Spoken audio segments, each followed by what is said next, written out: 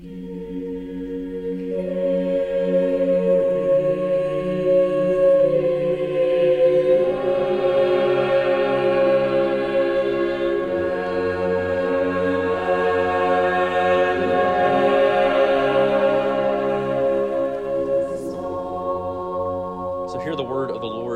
2 Thessalonians chapter 2, verses 1 to 5 and verses 13 to 17. And the apostle writes, he says, "Now, concerning the coming of our Lord Jesus Christ and our being gathered together with him, we ask you, brothers, not to be quickly shaken in mind or alarmed, either by a spirit or a spoken word or a letter seeming to be from us to the effect that the day of the Lord has come. Let no one deceive you in any way. For that day will not come unless the rebellion comes first, and the man of lawlessness is revealed, the son of destruction, who opposes and exalts himself against every so-called God or object of worship, so that he takes his seat in the temple of God, proclaiming himself to be God. Do you not remember that when I was still with you, I told you these things? But we ought to always give thanks to God for you, brothers, beloved by the Lord, because God chose you as the first fruits to be saved, through sanctification by the Spirit and belief in the truth. To this he called you through our gospel, so that you may obtain the glory of our Lord Jesus Christ. So then, brothers, stand firm and hold to the traditions that you were taught by us, either by our spoken word or by our letter. Now may the Lord Jesus Christ himself and God our Father, who loved us and gave us eternal comfort and good hope through grace, comfort your hearts and establish them in every good work and word. This is the word of the Lord. Thanks be to God. Hallelujah. If you would join me in prayer. Lord, we give you thanks and praise this morning, Lord, for your word. Lord, we thank you for the worship that you have allowed us to participate in together as a gathered body this morning. Lord, we thank you for song and for confession of faith and sin. Lord, we thank you for hearing our prayers, Lord, as we lift them to you. So, Lord God, we do pray, Father, as a loving God who does hear our prayers, Lord, we pray, God, that you would meet with us this morning as we consider your word together. Lord, we pray that you would pour out your Spirit upon this church. Lord, that you would move in our hearts and our minds in such a way, Lord, to believe and to hear and to understand what you have inspired through the Apostle Paul. And so, Lord, we pray, God, that you would bless our worship this morning. Lord, that you would bless our time in your word, and that you would bless our time as we make thanks for what Christ has done for us. And we pray all of these things in the name of Christ. Amen. Well, our text this morning, I found out, as I was working through it this week, I realized it kind of presents us with a bit of a dilemma, right? Because, and this is kind of obvious for all of the New Testament churches, but for Thessalonians, just looking at this one particular text, the Thessalonians were obviously dealing with some issues, right? Now, again, you go read through the letters to the Corinthians, and you know they were dealing with issues, right? The Ephesians were, the churches in dispersion that Peter writes to, they're all dealing with their problems, but the Thessalonians, while also dealing with persecution like most of the New Testament churches of the era, they were also dealing with some serious stress about one particular theological doctrine, and that's the doctrine of the end times. Now, for those of us today, this sounds kind of familiar, right? Especially if you're just even keeping your ear to the ground in most things evangelical worldwide-wise, right? Because we're all kind of a little obsessed with the end times. But they're stressed, right? They're stressed about the end. They're stressed and they're anxious because, just from what we have read here in these few verses, they seem to have apparently been told that Jesus had either already returned and they were forgotten and left behind, or something else, or that he was about to return and they just weren't up to snuff, right? That they were going to miss out on his return. Like that sounds kind of familiar, right? Again, these are things that we hear, especially in more revivalistic areas. Calvin writes here, he says that there is a difference, and we know this, there is a difference between being ready for Christ and being anxious. He says this, he says, while the Lord Jesus would have us to be constantly waiting for him in such a way as to not limit him to a certain time, Paul does bid the churches to feel assured of Christ's return so that they may not be wearied out with the irksomeness of his delay. So his point being, Yes, we are to always be ready for the return of Christ. Jesus himself even tells us so. But we are also not to be so obsessed with it that we are constantly looking for the rapture or the tribulation around the corner. Right? We're not looking for the boogeyman around the corner. And we're not to be so obsessed with it that we either lose faith or it cripples our faith and it cripples our work that we have been called to do in the kingdom of God. And so we come to a text like this, especially with just Advent being a couple of weeks down the road, where the first Sunday of Advent, we usually always celebrate and look forward to the second Advent of Christ. What do we make of texts like this, right? What do we do with this? How do we read texts such as this? Well, in all things biblical, I think, again, we need to take a moment. We need to really kind of understand the context, right? I know that word kind of gets annoying coming from my mouth, but I can't help it, right? We have to understand the context of what's going on in the background here. Because really, once we have a good understanding of what is going on in Thessalonica, how to deal with other texts similar to this really, I think, becomes very simple. So let me begin by giving you, I'm going to use an old PI term, right, because I like to read those old private investigator novels sometimes. Let me give you the skinny as to what's going on in Thessalonica. Okay, so here's the issue. They are worried about the end times, but I think the Thessalonians at their core, at their core, I think they lack confidence in God. Because the questions that we could bring out as to what Paul is addressing here, the questions from them that we could possibly make up here is something like this. God is addressing issues like, can God be trusted? Does God even keep his promises? And of course, with this text in mind, specifically, does God keep his promises of the return of Christ? And then even more than that, are God's promises even trustworthy? And so to answer these questions, let's kind of approach this, since I used a PI term, let's approach this kind of like an investigation, right? Like those investigation documentaries that you watch online, right? They always present to you the issue, and then they present to you the solution, right? So this is really what Paul does in this text. He presents to us in the first 5 verses the problem, and then in the last 5 verses, he presents the outcome, the solution. So considering the problem here in verses 1 to 5, let's ask again, what's going on here? Well, 2 Thessalonians, just to give you some understanding of the letter, it was only written a few months after 1 Thessalonians. And that wasn't usually the case if Paul wrote multiple letters. It usually took a little bit longer of time than that. But Paul ended up, now he probably wrote this from Corinth, so he's not that far from Thessalonica when he gets a report that followed up 1 Thessalonians. But he received further information, and so one of the dominant themes of 1 Thessalonians is the return of Christ. So by the time of penning both of these letters, Paul had yet to revisit Thessalonica. Because, if you go read in Acts 17, Paul and Silas are driven out by a mob, right? So obviously, they're not really all that eager to get back and have to face that, right? They don't want to deal with the violence. But that being said, Paul ended up doing that at some point anyway. But he had received some information that some teachers, right? I'm going to put that in bold air quotes for those who are only listening and not able to be with us this morning. There were some teachers, quote unquote, either from the Judaizer party, but honestly with some of this teaching, most likely from one of the many random Gnostic groups that were out there that had, as was the case in most of these churches, tried to infiltrate the church. And so these teachers were going around and they were telling these churches, they were saying, look, Christ has already come back. He's already come back, and again, you've missed it, right? Or, and this is very Gnostic, or he's already come back, and so you were already spiritually perfected. So the reason I'm bringing up both is this. The idea of missing Christ's return is really what influences the rest of our text this morning. But the idea of being spiritually perfected, Paul addresses in our text in 2 Thessalonians next week. So keep that in the background of your mind as we go through this morning and the rest of the week. But for this week, we see again, they thought that Christ had already returned. And so because they thought he returned, they thought that he had just left them behind, right? He had forgotten them.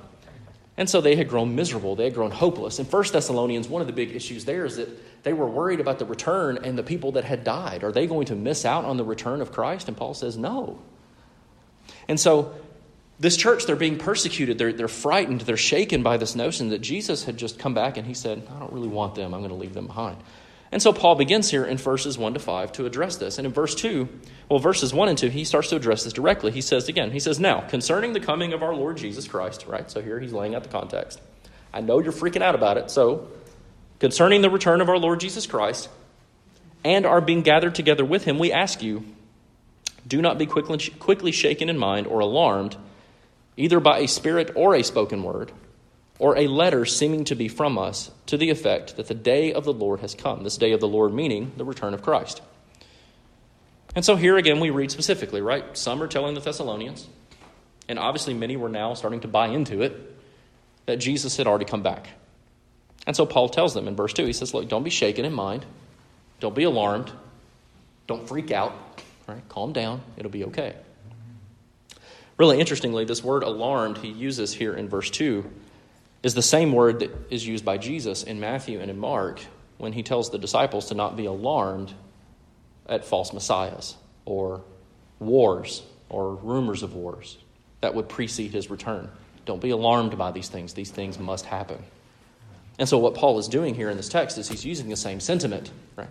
He's drawing upon the sentiment of the Lord because his concern is that the Thessalonians might become not only anxious over the rumors about the return of Christ, but he does not want them to become so hyper-focused upon it that it cripples them in their faith in Jesus and that it cripples them in doing the ministry that God has called them to.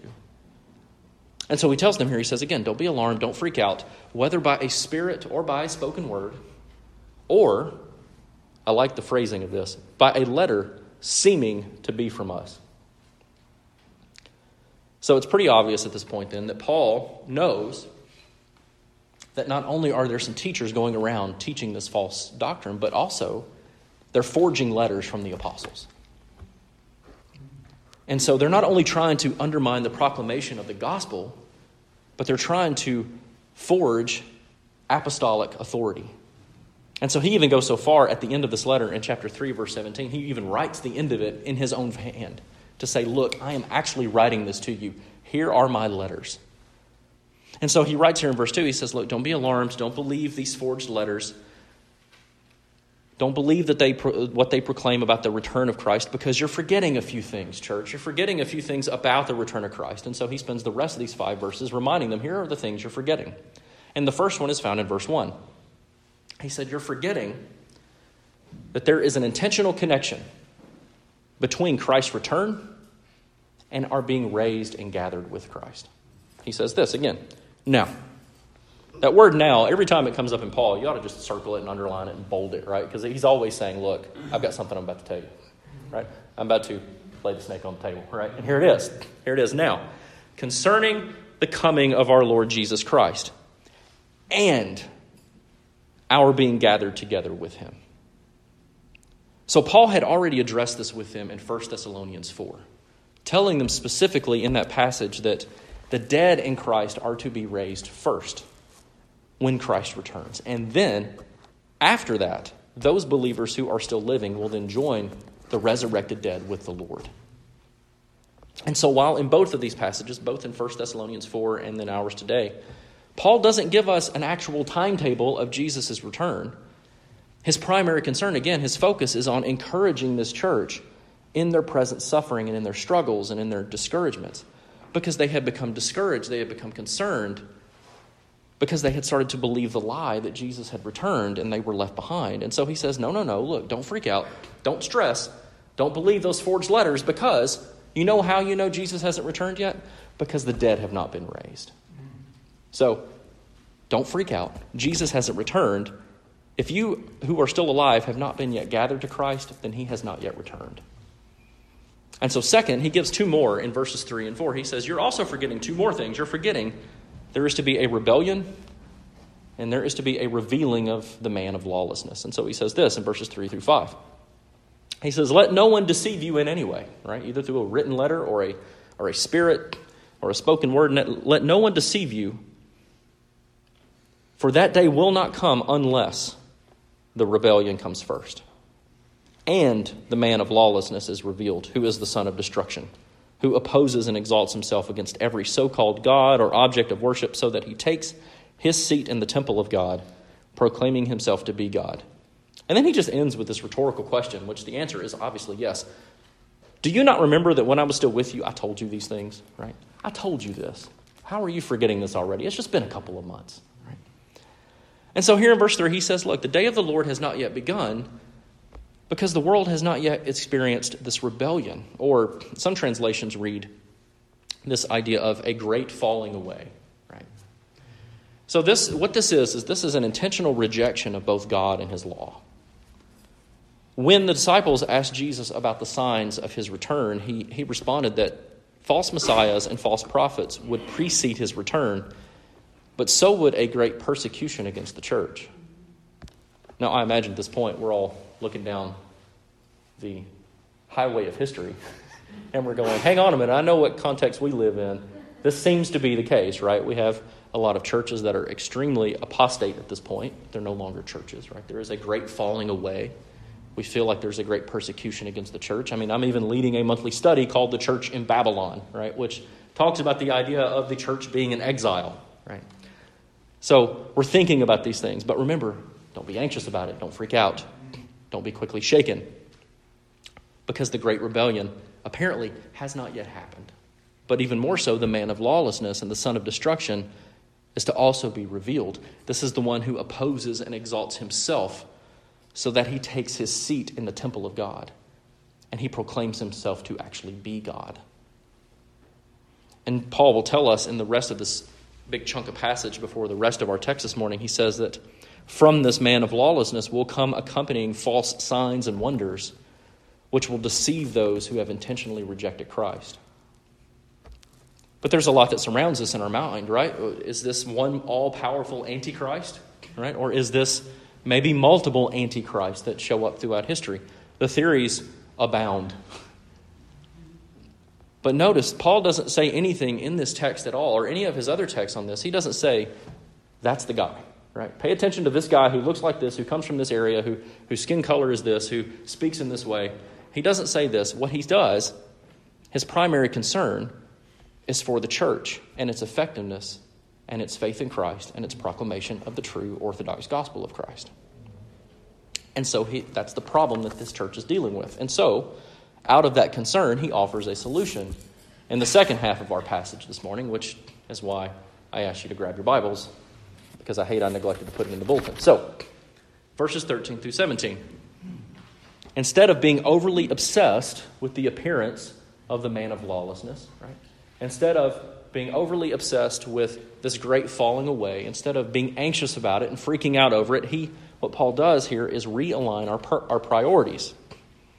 And so he tells them here, he says, instead of hyper-focusing on these things, instead, just like you were forgetting a few things about the return of Christ, you need to be reminded about a few things about yourselves. And first, here in verse 13, is that God has chosen each and every one of his people. He writes this, but we ought to always give thanks to God for you, brothers, beloved by the Lord, because God chose you. Now, chosen here can mean a few things. It can mean, obviously, that God has chosen each and every one of those who are his own, and he chooses them for salvation. But it can also mean he has chosen each and every one of those who are his own for a specific purpose, for a specific work. So jump down to the last two verses 16 and 17. He says this. He says, now may the Lord Jesus Christ himself and God our Father, who loved us and gave us eternal comfort and good hope through grace, comfort your hearts during your anxieties over the end times, over the return of Christ, over the man of lawlessness and the rebellion. May he comfort your hearts and establish your hearts in every good work and word. So to understand what Paul is getting at here, we need some help from some of his other letters, because he's really writing in a way that we understand, that he knows that the Thessalonians understand what he means without having to write every little thing down. And so we go over to Ephesians chapter 2, and he helps us to understand work a little better there. And he writes this. He says, we are God's workmanship, and we have been created in Christ Jesus for good works, which God prepared beforehand so that we should walk in them.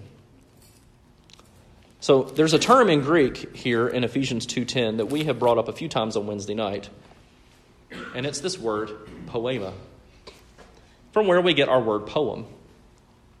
But this word in Greek denotes a few things. It helps us understand what he's getting at here in 2 Thessalonians.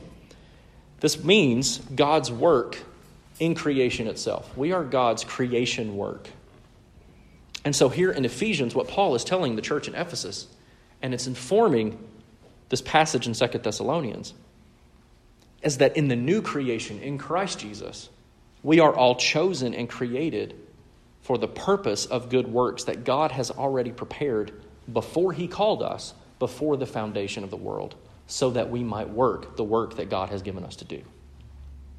So here in 2 Thessalonians, in the context of this whole passage of the idea of the return of Christ and the man of lawlessness and the great falling away, the Thessalonians had become depressed and alarmed and anxious, and so many of them had just given up. And Paul is telling them, he's saying that a believer who is constantly anxious over the revealing of the man of lawlessness and over the revealing of the rebellion against the church, this is a believer who is not being effective at the good works that God has prepared for us beforehand. And so he says, you have been chosen. But then he also tells them this, not only have you been chosen, but you have been chosen for good works as the first fruits of salvation.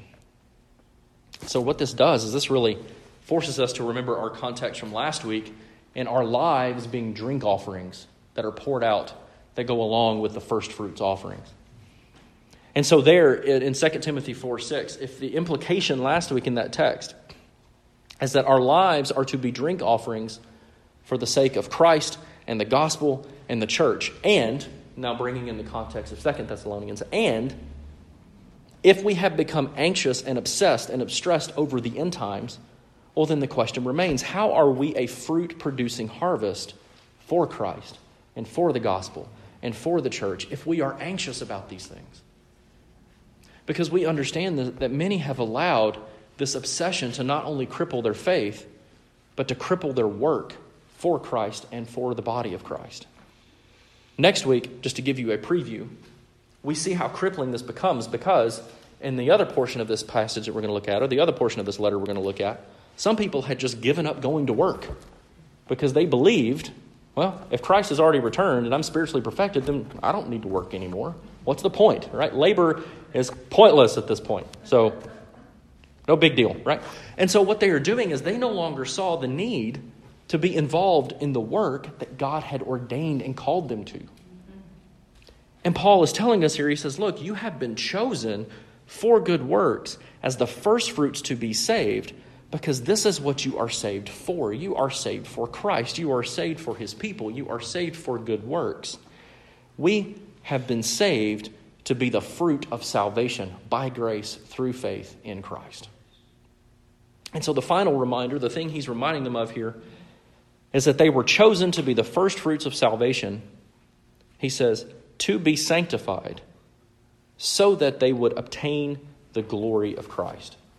Again, he writes, we ought to always give thanks to God for you, brothers, beloved by the Lord, because God chose you as the first fruits to be saved through sanctification by the Spirit and belief in the truth. And then he writes this in verse 14. So to this, he's not specifying any of those particular markers. He's specifying all of them. So to these things you have been called through our gospel, so that you may obtain the glory of our Lord Jesus Christ.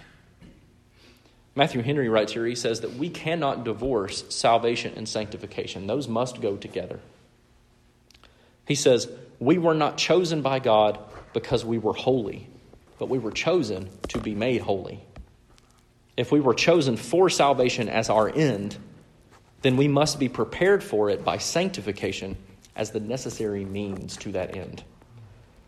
And so part of the purpose of God's choosing us is so that those whom he has chosen may obtain the glory of the Lord Jesus Christ through sanctification. And the Greek word here for obtain is possessive in nature, meaning that believers are chosen for salvation so that they may possess the glory of the Son of God. So for the Thessalonians who were questioning the trustworthiness of God's promises and the trustworthiness of God's character, Paul wanted to instill in them a confidence in God and a confidence in God's trustworthiness and a confidence in God's promises by reminding them here that God, who loves us, not only gave his Son, but he also enacted his election, his choosing, long before he set the world in motion.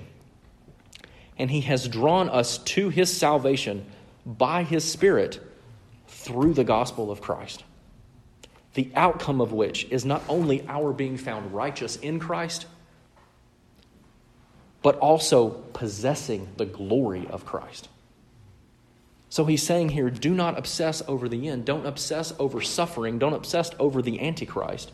Or as Jesus says in Matthew 6, don't worry about tomorrow, for tomorrow has its own worries. Today's trouble is enough for today. He says, rather, know that God is trustworthy and God's promises are good, and we can have confidence in them because you are being sanctified to obtain the glory of the Lord Jesus Christ. And so he closes here in verse 15 saying pretty much something similar. He says this. He's reminding them, he says, so then, all of these things, you have been called to these things to obtain the glory of Christ. Don't be anxious over the end, but instead, so then, stand firm and hold to the traditions that you were taught by us, either by our spoken word or by our letter. He says, stand up and be firm, right? Stand firmly in the trustworthiness of God. Stand firmly in the fact that his promises are good and that his gospel is good and has saved you and is sanctifying you. But he also says, hold fast to it. And this is similar to his command to Timothy in 1 Timothy 6, where he tells Timothy to grab on, to seize his confession that he made in the presence of many witnesses. So here we are to stand firm and seize and grab on to the traditions of the truth of Christ that we have been taught. These traditions are the traditions that are laid out in Scripture and that have been passed on by the apostles, but have also been passed on by us to one another through an orthodox legacy of faith. And so, circling back then to the beginning as we close out and we prepare to come to the table, just keeping 2 Timothy 4 in mind, what's the exhortation for us from this text for today? I think it's the exact same that he gives to the Thessalonians, which is keep the faith and practice it rightly. Seize the faith in Christ that you have been taught and that you have believed and that you have confessed. And remember that you have been called by God for salvation, for sanctification, and for good works, so that you may obtain and possess the glory of the Lord Jesus Christ. We can absolutely keep an eye out for the sign of the times. But that doesn't mean we have to obsess over them.